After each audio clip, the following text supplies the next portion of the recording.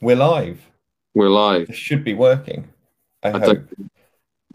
I think it's a lie. Uh, so hopefully someone will be able to tell us. I've just jumped on my laptop and it says we're live. So Well, that's uh, good, isn't it? There we go. We're getting somewhere. only 18 minutes late. That's Yeah, the I don't really know what's happened here, but we are going. We're about. So that's the important thing, I think, really, isn't it? Is that we're here now. yeah. Every, Let's. everyone who was previously watching has now given up. As and I can't blame them. Well, yeah, quite. If you are here, please do drop us a message. Let us know in the comment section. Say hello to us. We do like hearing from you as always. So Yep. And I yeah. will. Oh, yes, we've got people listening. That is good news. Who is that? That's Craig. Hi, Craig. How you doing? Let us know.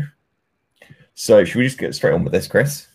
Well, I think that's sensible. That according to my screen here, we have four people watching, so that's about as good as it ever gets. Owen says hello. Hi, Sarah. Sarah. Sourdough Sarah. I'm sure Sourdough Sarah has missed us greatly over the dark winter months. Shall So we? Shall we start by apologizing to people because we know that this is what I think people you have should wanted apologising for forever. last. Um, Oh, hello, Chris. What are you doing? Nothing. Oh, I um, think you should start by apologising to everyone for for last last week. week. I will apologize for last week. Fine.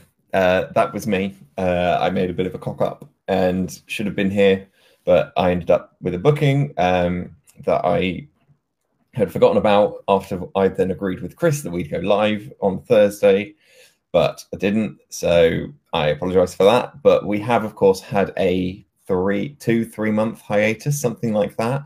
Yep, lots of stuff has been going on, but the important thing is that we are back. Sorry about last week, and sorry that you've missed us, particularly Sarah, who's now not sourdough Sarah because she's gluten free. Oh, that Uh, is so sad. That is so disappointing.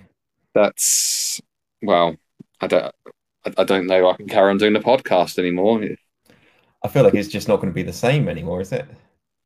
Gluten free Sarah. It's a terrible name. It doesn't have the same ring to it, does it? Gluten free Gloria. That's a winner. Gluten free. I like how you would like, right, let's think of a name beginning with G and you went with Gloria. No, I thought of a name beginning with Gluh Okay. because, and that's about as Glynn's the only other thing I can think of. If you can think of any other names starting with GL, please let us know in the comments. Um, The important stuff. the important stuff, getting down to the nitty gritty of running a fantastic wedding business. And I suppose the biggest news is this isn't the Wedding Industry Wisdom podcast anymore. It's not. No, this is the Wedding Business Coaches podcast. It is because as much as Wedding Industry Wisdom was very good, we are evolving with what is working well for you. And the courses, people like them, people got good stuff out of them, but everything within our data suggests that coaching calls are what works best for most people. So that is the direction we're going with everything. Stuff is still available to buy at the moment, but coaching will form the vast majority of our business. But we'll still be doing the podcast every week. There's going to be a lot more content going into the group. So yeah, it is all change. It is. And so that also tying in with that comes our new website, which is weddingbusinesscoaches.co.uk, where you'll be able to schedule in a complimentary 15-minute consultation with us. Essentially, a mini coaching call completely free. Yep, come Uh, along. Problems we'll talk them through, and hopefully point you in the right direction, and see what we can do with you from there. So, yeah, we'll talk about that a bit later on. We need to get down to the important stuff, I think, though. So, we uh, do. Jack, how's your hair? My hair is doing okay at the moment, I think. I had it cut last week, I think it was. So, yeah, it's doing all right at the moment. How's your lack of hair going? It's still non-existent, so there's we're doing well. Um, right, stop. I'll stop talking crap now. yeah, we asked yesterday on the group what people were struggling with, and it seems that one of the biggest things that people are struggling with is generating leads for their business. Would you say that's, the I think biggest? so, yeah. And this is something, as you might have been able to tell if you saw the post yesterday, it was Wisdom Wednesday. So this is you tell us your problem and we will provide wisdom for it the next day. It's essentially you tell us what the problem is. We're going to put it on the podcast. We won't name names if you don't want to, although you have put it on the post. So you'd think you'd be okay with it, but we're still keeping it relatively anonymous. You're looking at me like I've got six heads. I can't even see you, so Okay. see your Skype call history, which is very weird, but there we go. Oh, lucky you. No. So that's pretty much it, really. Is we're going to try and keep this based on what you guys want to talk about, what you want to hear about. And the thing that came up 3 or 4 times was getting leads, and I suppose getting consistent leads at the right price range, I guess, I think is the main thing that people were talking about. Yeah. What are your initial thoughts on that, Chris? Well, I think that if you've been running a business for any length of time and you're still having a problem generating leads, then that's business 101 is getting the leads in. So it suggests that maybe there's something fundamentally wrong with what you're doing. I don't know if that's a bit of a over exaggeration, but do you know where I'm coming from with that? Yeah, I think the thing is without the leads, you can't do it. Like everything is irrelevant, really. If you haven't got any leads coming into the business, you can't do anything at all. You can't do anything we talk about beyond that. So I think the key thing you need to be doing is getting those people through the door, because once they're through the door, you can start trying these things and testing things out and working on that. So the key thing is to find those clients and just get people through the door and start speaking to them. And I think the problem with us talking about this, of course, is that everyone is different and every business is different and every business is run differently. So it makes it very hard to give solid advice that is generic across the board. Well, I think there are definitely things we can talk about, but of course you will have to take them and adapt them ever so slightly to fit your specific niche of the wedding industry. Well, I think that I could break it down into 5 steps probably in terms of how to get more leads for your business. You've thought about this way more than I have. Go on then, Chris. You can start and I'll see if I can catch up with you before the end. It's almost as if I'm the one that does all the work and I'm just dragging you along for the ride. It's almost like that. It's not, because without me, you wouldn't have half the stuff going on now that you have going on. That was nearly a sentence. Well done. Thank you. I nearly formed it. In the full sentence. So step 1, I think, is defining who your ideal client is. And that's something that we bang on about over and over and over again. But it really does define everything which follows, from branding and marketing to how you close. It is everything. So you should know exactly who your ideal client is, the exact demographic you're selling to, because I think when I started out, I know for a fact that my ideal client was anyone getting married, because I just want work. I just want to perform at weddings. Didn't really give it any more thought than that. But that isn't a solid.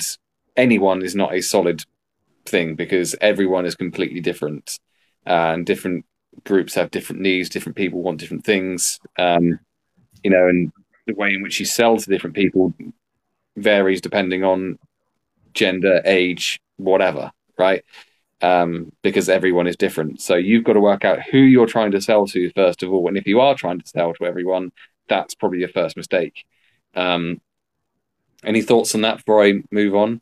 No, I think you're kind of bang on. And Craig has put in the comments, essentially it comes down to marketing, surely. And it does. But obviously, if you're marketing to the wrong people, it's largely irrelevant. Or if you're marketing the wrong stuff to those people, the marketing is largely irrelevant. So I think before you do anything at all, defining that ideal client is the most important thing. And it is something we've spoken about 6 million times at this point, maybe? Just under. Just under 5,763,652. 53, but yeah. 53, sorry. Well, it'll be 53 after this time. Okay. Next up is having a true understanding of what you're actually selling. And this is something that we've mentioned countless times as well in various different courses and on the podcast and everything, is actually understanding that you're not selling what you think you're selling. So as a magician, you're not selling magic. You are selling, the way that your performance changes a wedding day. That is the point you need to be getting across within all your marketing, within all your sales copy, and all of everything like that. You want to be getting across exactly what it is that you're selling. So if you're a makeup artist, you don't sell the fact that you're using the latest MAC cosmetics or anything like that. You're selling the fact that you're going to be making the bride and her bridesmaids and the mother of the bride the most perfect versions of themselves. Releasing their inner beauty, or however you want to phrase it. That is the idea that you want to be selling. Because if you say, "Hi, I'm a makeup artist. I charge £75 per person," it's like dull. Doesn't inspire anything whatsoever. You need to people buy with their emotions and then justify it with logic. So you need to hook them in with the emotional side of the purchase first of all. What is their emotional reason for wanting to book your service? Perfect. Yeah, I've got nothing to add to that at all. You just go make a tea. I'll just do all the work. Right? People might notice if they remember that I've got new glasses. These are a lot bigger. There you go. That's my contribution. Is my new big glass. I got them for my girlfriend for her birthday. So don't say I don't treat her. Well, I guess you're giving an hour out of no company with you, so that's a bit of a treat. Sarah wants to know how you would find that out. I'm guessing you're talking about ideal clients, but I might be wrong. There might just be a slight delay there, so we'll kind of jump back to that. We've got it's one or the other. So if it's who your ideal client is, you get to define that. With you can decide to work for whoever you want to. If you want to work at the lowest end of the market, doing lots of weddings at a low rate, you go for that. If you want to go at the highest end of the market, then you need to understand the difficulties it's going to come with that, or whatever. But I think in general, if you've done a few weddings, think about the people. No, she says. No, she's commented saying, "How do you find out why emotionally they emotionally want you?" Or it's about understanding what your service does. So, I mean, Sarah is a photographer, isn't she? Yes. Yeah. Yeah. So Sarah's a photographer. So you're not selling the fact that you stood around in the rain taking photos for 12 hours. You're selling the fact that you are creating the only physical memories of that wedding day. I mean, it's all pretty standard stuff for someone who's been doing it for as long as yourself and kind of who gets it. You're without you being there with the skills that you have, they will not see the day. They will see the day from so many different angles. They'll see so many things, create so much emotion. You just add so many different layers to that wedding day experience, and the photographs will transport them back to that day, to that second, to that moment, to that whatever. That is what you're selling. You're not selling. I come and photograph your wedding. And I think the thing to point out, certainly, and this is especially true for photographers, is it's not the emotion captured in the image that you're trying to sell. That's not what you're trying to sell there. The emotion doesn't come from the picture. It's the emotion is not what's within the picture. It's what the picture creates outside of that. So it's how they think back to their wedding day about it. So that's I just wanted to bring that up as well. Yeah, that's a very, very good point as well. That's the first one you've made today. Thank you. Next up is compelling copy text. Now, this is more if you're trying to get people are getting onto your website in the first place. It's the compelling copy text that's going to be the difference between people making inquiries and not, I think. Because you can have all of the lovely images that you want on a website showing what it is that your wedding service is. That is what's going to make people read stuff. But the actual reading and the text that is what is going to turn people from interested to actually inquiring. So, your images should stop people. The writing should compel them. In terms of how to write compelling copy text, it's a skill. I used to be terrible at it.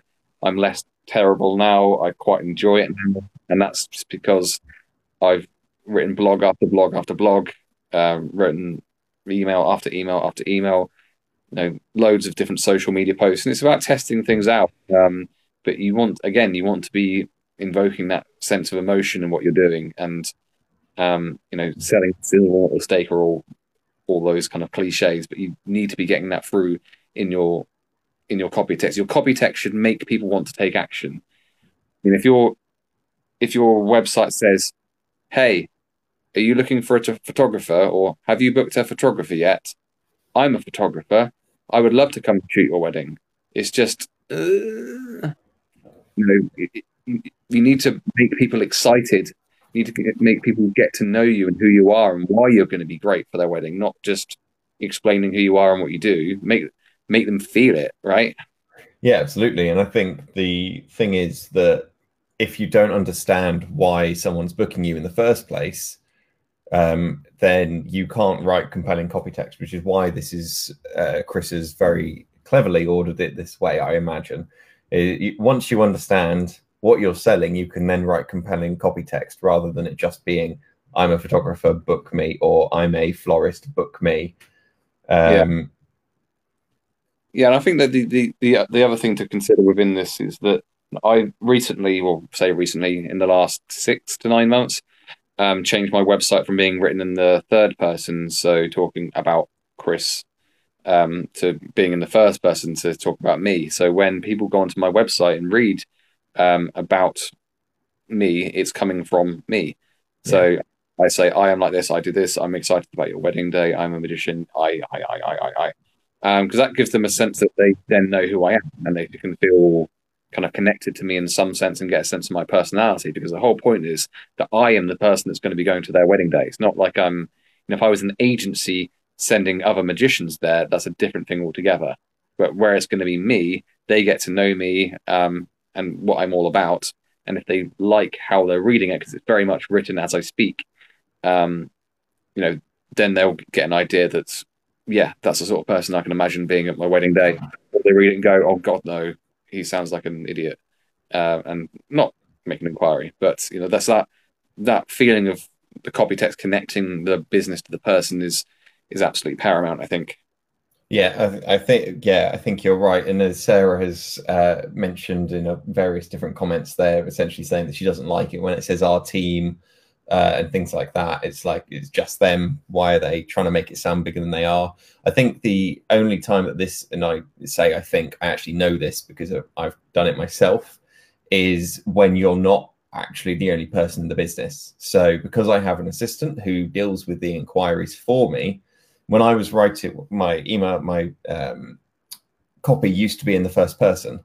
So it used to all be Jack, I do this, I do that, I do that.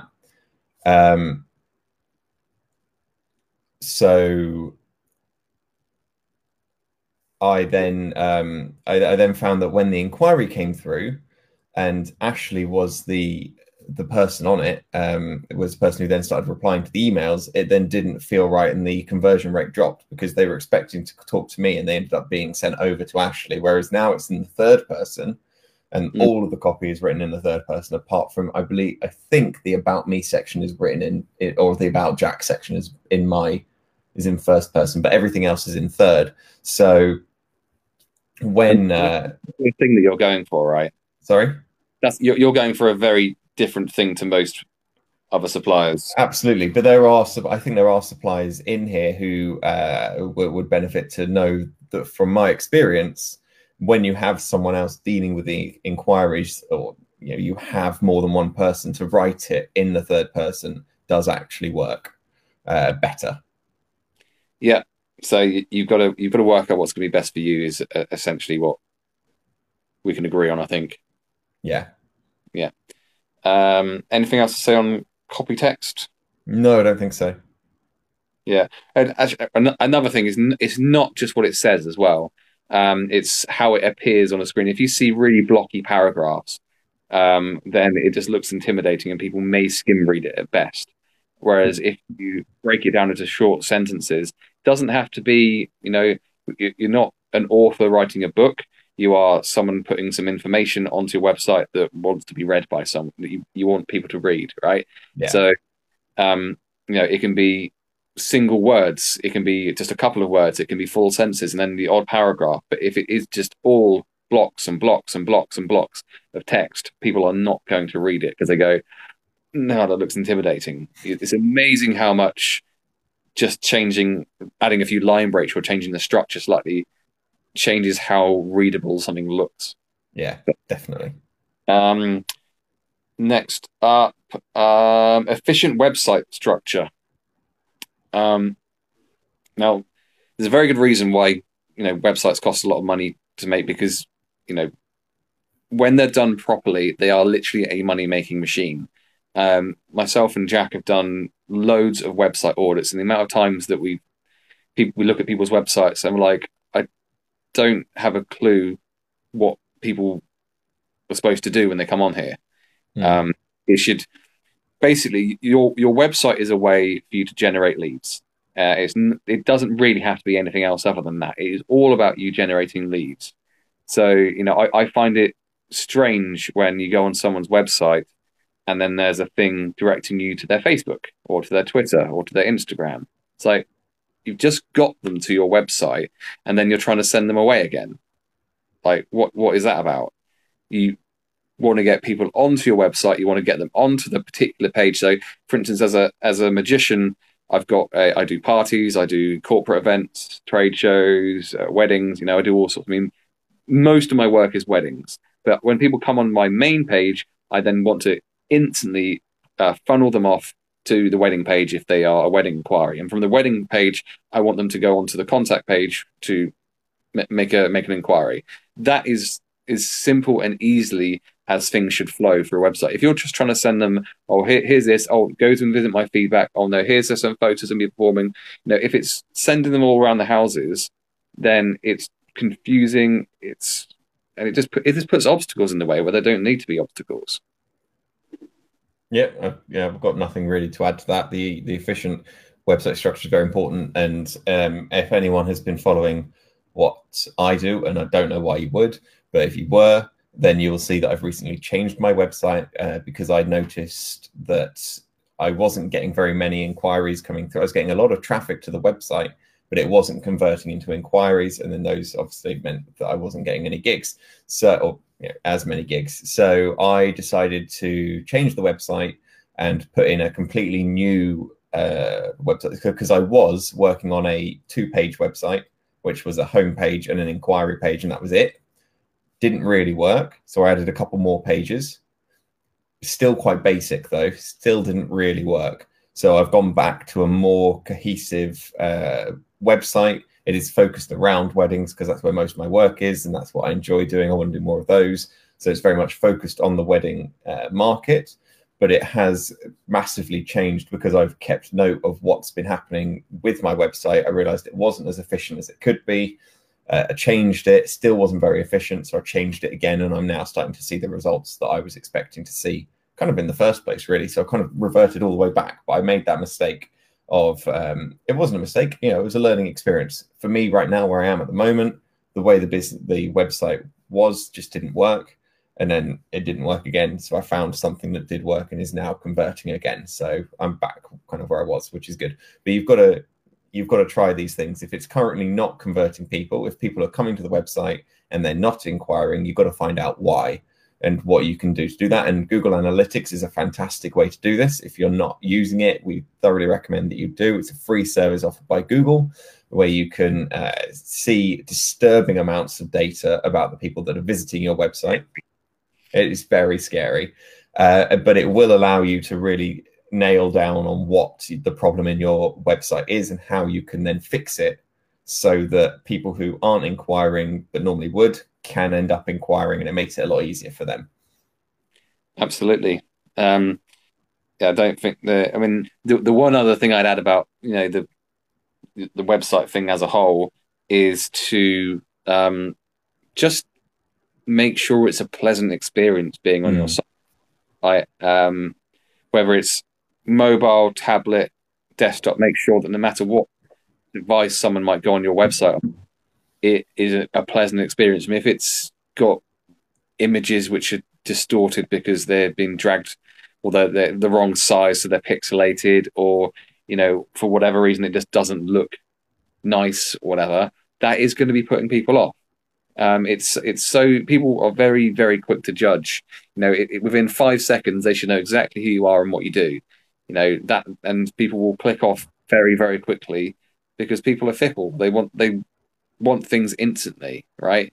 Mm. So they go on a website and they'll go, "No, I don't like it," and they'll leave again. You've literally can lose someone in that 5 seconds.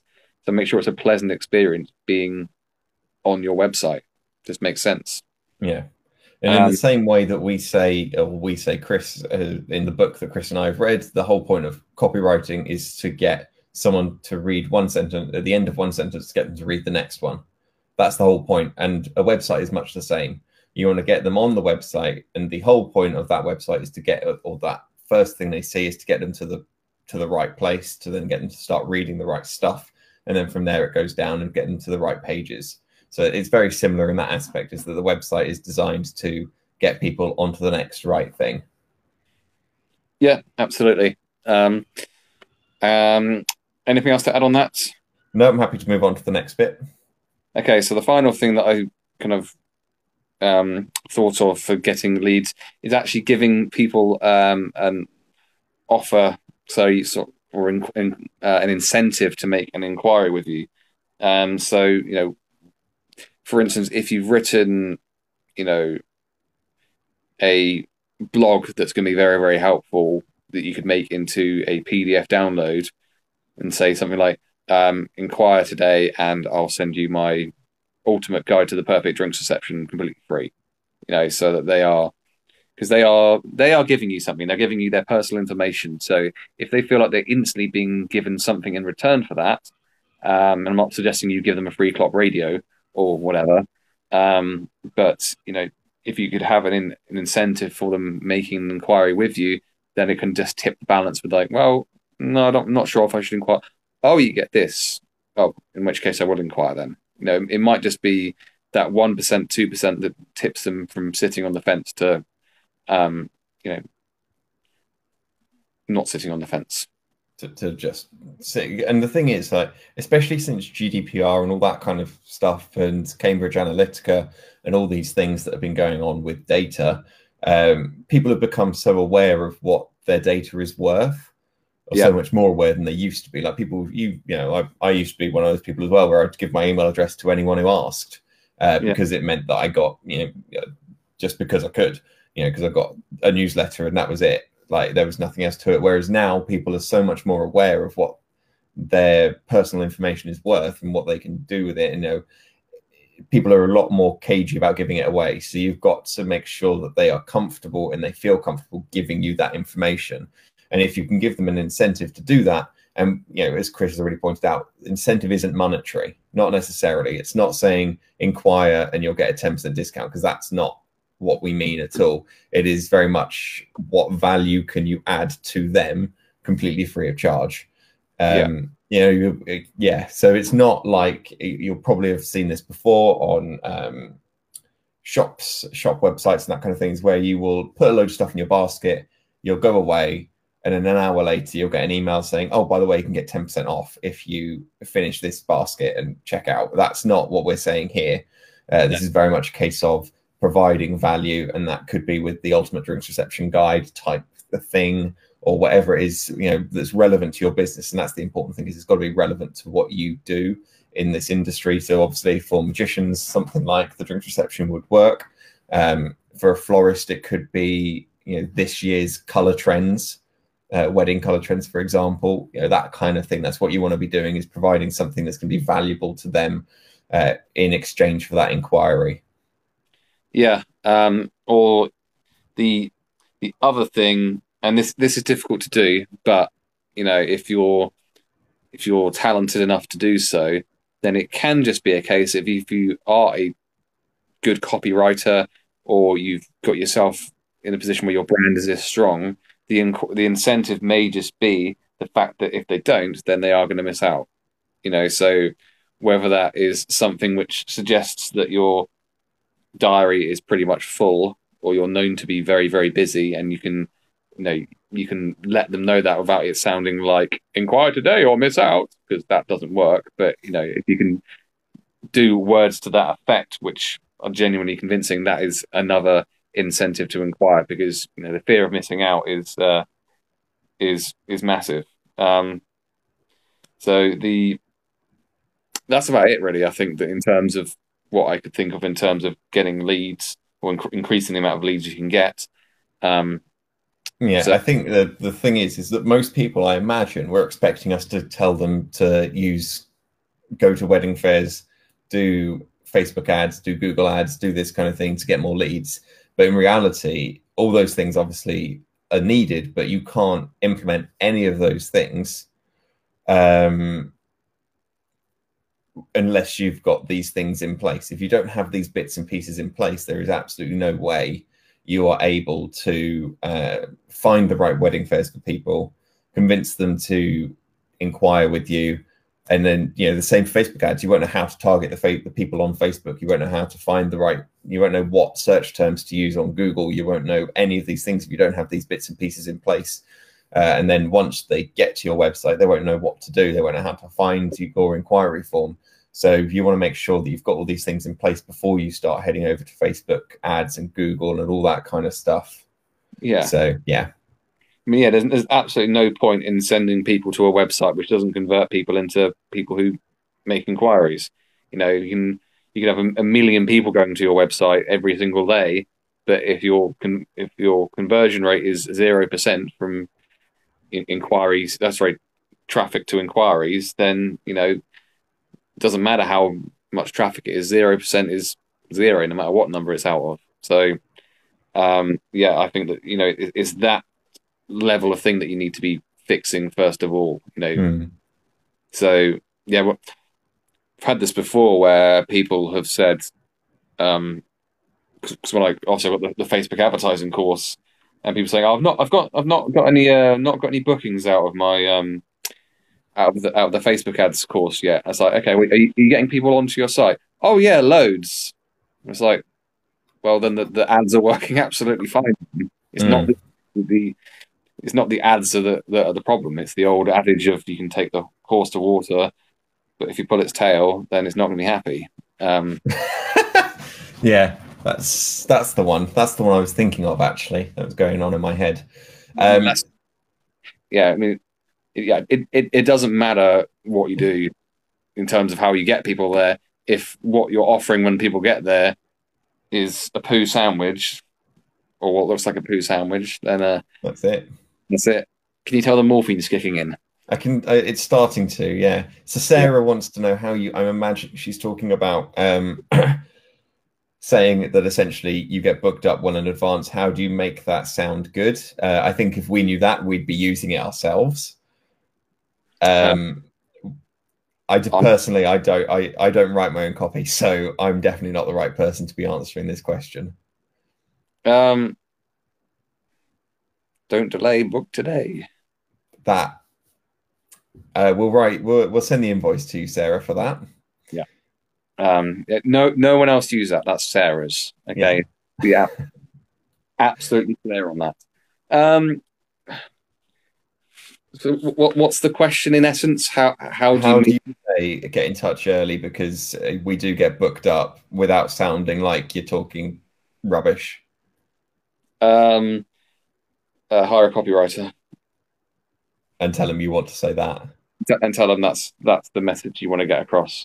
I will think on it. I mean, I think that the best way of saying something like that is probably to not say it, but show it somehow. I don't know. I will think on that, because it's certainly something which be very, very beneficial. But it's if you are really that busy, then the best way would to have Have the diary on the website, I'm guessing. have your diary on your website and say, see, check if your date's gone. I mean, Jack, we have a PDF system that Jack created whereby how long does it take? 20 minutes? 20 minutes, yeah, half an hour. Yeah. So yeah, Jack created a system using various different tools where if you have a CRM, then people would be able to find out whether you're available for their wedding within 30 minutes. So And you don't have to touch anything. and that's without you doing fully automated diary checking system. So, the yeah, something along the lines of that would probably be the very best way if that is a route that you want to go down, is to say, check if your date's still available. Yeah. And Well, say, Sarah has put something else here, which I think is slightly off topic, so we may come back to in a second. But she said she bloody hates it when someone says, "Oh, cool, thanks. I'll have a chat with my mum who's paying," and then disappears and comes back next week, and the date has been taken by someone else. So I think that's something that's slightly different. I wouldn't be too annoyed if you're busy enough that within a week you get a date filled up by someone else. Um, I, I'm very much of the opinion that you just need to communicate with people on the situation and say, look, if you're busy enough and getting enough inquiries such that a date goes a week within a week to someone else, then you need to let the first person who's inquiring know that you will hold that date for 72 hours and not a minute longer, because with after that time period, you will need to let someone else take that date. So to say, Yeah. strict 72 hours, and within that 72 hours, follow up with them. Let them know. So we've actually recorded next week's podcast already because Jack's going away, and we talk all about email follow up within that. But basically, just to go over mine very briefly, there is a huge incentive to book me within a week, like massive incentives in terms of what you get for free on top of the package if you book within that week period. So within that first week, I send them 3 emails which talks about why they should be booking within that week. I won't go into lots of details, and then at the end of that week, they get an email the day before saying, basically, if you don't book tomorrow, you are going to miss out. So if that's the sort of thing that you don't want to be happening, that's the sort of thing that you need to be doing. Providing an incentive to book within that whatever time frame, following up within that time frame, letting them the day before that they are going to miss out, and then afterwards sending them an email saying this date is now open to other people. That is the way around that, I think. Yeah, I think so. There's me personally, I don't get millions of inquiries. I'm not one of those people that do that. So we hold a date for a week to let people make a decision. I think it's only ever happened once or twice where someone happens to have inquired for the same date in that week period, and then we just deal with that and ask the person who's currently got the date held to make a decision so that we can then deal with the new inquiry that's coming in. So it does make it, if you are busier than that, it does create some issues, I suppose, in which case you just have to kind of work out what works for you. You can say, oh, I'll hold the date for 48 hours, for example, or even 24 hours if you are genuinely that busy with inquiries coming in. You can say, I'll hold it for 24 hours. And I think anyone within their right mind would be reasonable enough to go, okay, I can wait 24 hours to get a response as a client who's inquiring on the same date, that is. So I think that's something that's really important. So I'm just trying to keep up with what's going on here. So Craig has said, perhaps also refer to taking bookings for 1 or 2 years in advance, with only a few dates available in 2020. So contact us now to see if your date's free. Yeah, that's exactly it. Is I talk about that on occasion, that I'll get bookings 24 months in advance, that kind of thing, to kind of encourage people to go, actually, we should probably get in touch with him now. So yeah, I think hopefully that kind of answers your question to some extent, Sarah. It is, you just kind of have to find a way that you're comfortable with to police that system. it may be that you can only ever hold a date for 24 hours. If you're that busy with inquiries, which is fantastic, by the way, you just say, Good, I hold. Sorry? good problem to have. Exactly. It's the problem you want to be having for sure. So I'd be saying to any inquiry that comes in and you happen to be available, you go, right, here's my prices, blah, blah, blah. You go through your process and you say, oh, by the way, I can only hold the date for 24 hours because of the number of inquiries I get, essentially. You might want to phrase it slightly better than that, but you say the date is held for 24 hours. After that point, I will be opening it up to the new inquiries that have come in the last 24 hours for your date. That's what I would be doing, because then it's giving people the opportunity to make a decision without them losing that date because they had other things to think about. So that's what I would be doing. I personally accept the booking is taken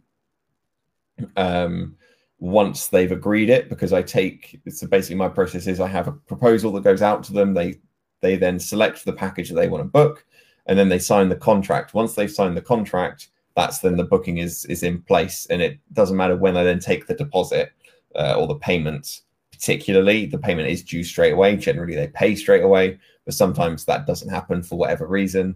But the contract is signed as soon as, and has to be signed as soon as they agree to the proposal. So that's when it's taken as a booking. For me, that's the system I put into place anyway. Sarah says she gets lots of inquiries and lots of price shoppers. The prices, despite the price being all over the website. There's not a lot you can do about that. I think that's people being morons, quite frankly. I don't really think there's a lot you can do about that to stop those price shoppers, especially if the prices are already on your website. Well, yeah, I mean the one thing potentially is to just really, really streamline the inquiry process, and make sure that maybe have the follow-up automated up to the point where you actually have to deal with it. So, and that's something we talk about in next week's podcast as well. I'm just thinking out loud in terms of trying to encourage people to make inquiries if you really are that busy, is to tell people in advance that when you make an inquiry, your date will be held for 24 hours only due to the amount of inquiries we get in. Don't say those words because those words were rubbish. But the principle stands, though. The principle was solid. If people are aware that you only are able to hold a date for 24, 48, 72 hours, then that says, oh, wow, that they are very busy then. But that may put people off then if they think, oh, I'm going to have to make a decision within that amount of time. So I'm literally thinking out loud. But no. Yeah, it depends on the position you're in, Sarah. So you can kind of think about those ideas and implement the one that you think is probably the most appropriate for your business. Obviously, we want to make sure your business is run as efficiently as possible, really. That's the important thing, especially if you're getting those number of inquiries coming in. Make sure that it is a slick, well-oiled machine so that you don't spend your life doing a load of admin work. So, yeah, a lot of this kind of follow-up stuff we talk about next week's podcast. We've said we've already pre-recorded because I'm away next week. But, yeah. Jamie has said, I've only today sent a follow-up email today and boom, a booking. Fantastic. That's great news, Jamie. Glad that that's happened. You've got yourself a little booking there because of a follow-up email. So that's the important thing. You definitely need to be following up because, as they say, the fortune is in the follow-up. And Sarah, your idea of free sourdough with all bookings is a brilliant idea, and it should be a thing. Who says the fortune's in the follow-up? I've only ever heard you say it. Have you not? Have you not heard? I mean, all of the marketing people say it. I don't know who said it originally. I think fortune's in the follow-up. Let's see. I'm not denying it's a thing, but I swear I've only ever heard. Oh, I apologize. No. So it's from Network Marketing Pro. So it's an Eric War thing, and I apologize because that is network marketing. So that's probably bullshit. I mean, I feel a bit sick now, Jack. Sorry. 10 lashings and 12 Hail Marys, I think. something like that. Your sister Rosemary's watching. She says you could hold the place for 48 hours and have 2 or 3 emails come in to encourage them to book. And I think that's a really good thing to be able to do. It's basically what I said. It's basically what we've already said, but I didn't want to say that because it's your sister. I wanted to be nice. I said it first, so You did say it first. Yes, absolutely. there we go. Is there anything else that anyone would like us to cover whilst we're here? I think that we have a bit of time, seeing as we started late. So Sarah says that she's been implementing texting as well as emailing. It's been so much better for responses to inquiry follow up. I've not played with it. I think that most people use WhatsApp nowadays. So I mean, to the point where Facebook has now implemented WhatsApp within business pages. So quite often when I get an inquiry nowadays, play with it, I'm sending people a WhatsApp message saying, "Hey, thanks for your inquiry. Would love a chance to get on the phone to discuss what I can do for you, etc., etc. When is a good time?" I had this the other day, and the guy just messaged back straight away saying, "I'm free now." I was like, "Okay," called him, done. Sorted. Because I think that text message and WhatsApp message opening rates are going to be somewhere around 100%. Whereas you can. Not everyone has their email synced to their phone. Most people do, but not everyone. And I mean, according to Digital Marketer, people get 147 emails a day, including junk. So getting an email nowadays isn't particularly exciting, whereas WhatsApp messages and text messages are still, when you get that, you're going to be relatively sure it's from someone you know, and hence is something a bit exciting or interesting at least. Yeah, I think Sarah's bang on there. She says it's so much better. I think people look at emails and file it in the later section where it's text/WhatsApps are dealt with instantly. And I think that's absolutely right. That's what I said. So you said, well done, Chris, for being right again. So Chris Day. Well done, Chris. Woo! Round of applause for Chris. She had no idea why she didn't do it sooner. We only started because our email client was sending their emails were going into junk a lot, but they've now fixed it. And so now they're just continuing to text. And I think that's a great idea. If it's working, why stop it? So yeah, should we move on and talk about what we're now doing with our lives? So I'm a Leo.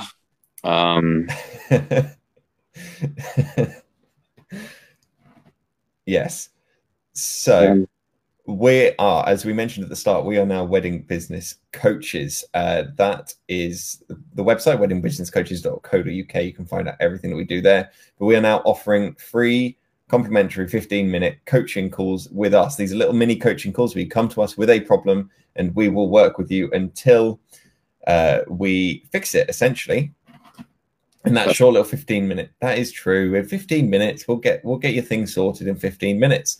It's completely complimentary, and we want you guys to try it out. Essentially, just go over to weddingbusinesscoaches.co.uk, click the link to sign to agree to a call with us, and then you pick a time that works for you best, and that's pretty much it. And then we will call you at the specified time, and we'll get it all sorted for you. I don't really know what else to add about that, really. No, that's correct. So yeah, it's a great way to have us work with you completely free for a brief amount of time, and then after that conversation, we'll send you what we think we can do for you on a longer term basis. Yeah. But we've organized our personal diaries such that whether you're someone who wants to do something in the morning, an afternoon, or an evening, we can accommodate a call at any of those times depending on the days. And that's about it, really. That is what Wedding Business Coaches is all about. Sarah says, "Is my back sorted yet?" Ish. Getting there. I had a second operation. So that was only 3 weeks ago. So I'm still in recovery and on morphine, but I'll be right as rain for wedding season, hopefully. So yeah, there will be gluten-free sourdough, Sarah, as long as you provide it. Is that a thing? Yeah, it must be a thing. Of course, it's a thing. So yeah, that's pretty much it. That's what we're doing these days. As we've said, I am not here next week. I'm away on holiday, so we were not going to be live next week. It will be a pre-recorded one. We pre-recorded it earlier today. It's all about follow-up. We think you guys get a lot of value from that, so we look forward to hearing what you think about it. But Also, yeah, sorry. something else. Oh yeah, go on. Also, if you don't want to book a free coaching call with us, first of all, you're an idiot. But second of all, if that's not something that you want to do, then you can head over to weddingbusinesscoaches.co.uk. If you go down to the bottom, there is a little sign up box. And if you fill in your details on that, there's a brand new guide or system that we've put together, a 6-step system for staying ahead of your competition. Because that is something that we did a survey recently, which is still open, and we would still like you to fill that in. Jack, if you could get a link for that and put it in the comments, that would be great. But one of the things that came out of the survey is that 0% of the people that's zero out of the people who've done it, so that means no people whatsoever felt like they were good at dealing with their competitors. So we thought that is something we should put something together on. So if you head over to weddingbusinesscoaches.co.uk, at the bottom of their sign-up form, and you'll get an email automated to you instantly with a link to getting that PDF download. And Jack will put a link in the comments for the survey. Jamie says, we have a problem with our Gmail going to customers' junk mailbox when we are using our booking system. Any idea how to stop this? I'm going to be brutally honest. In my opinion, Jamie, if you're a professional business, you should not be using a Gmail address. I think it sends the wrong message to people. So I think it's fairly inexpensive to set up a email address on the whatever domain you like and send it from there. That's what I would say is the best solution to that. If you're keen to stick with Gmail, then you can do what's it called? Is it Spam Checker, Jack? Yeah. There are spam checkers where you can send test emails to, and they will tell you what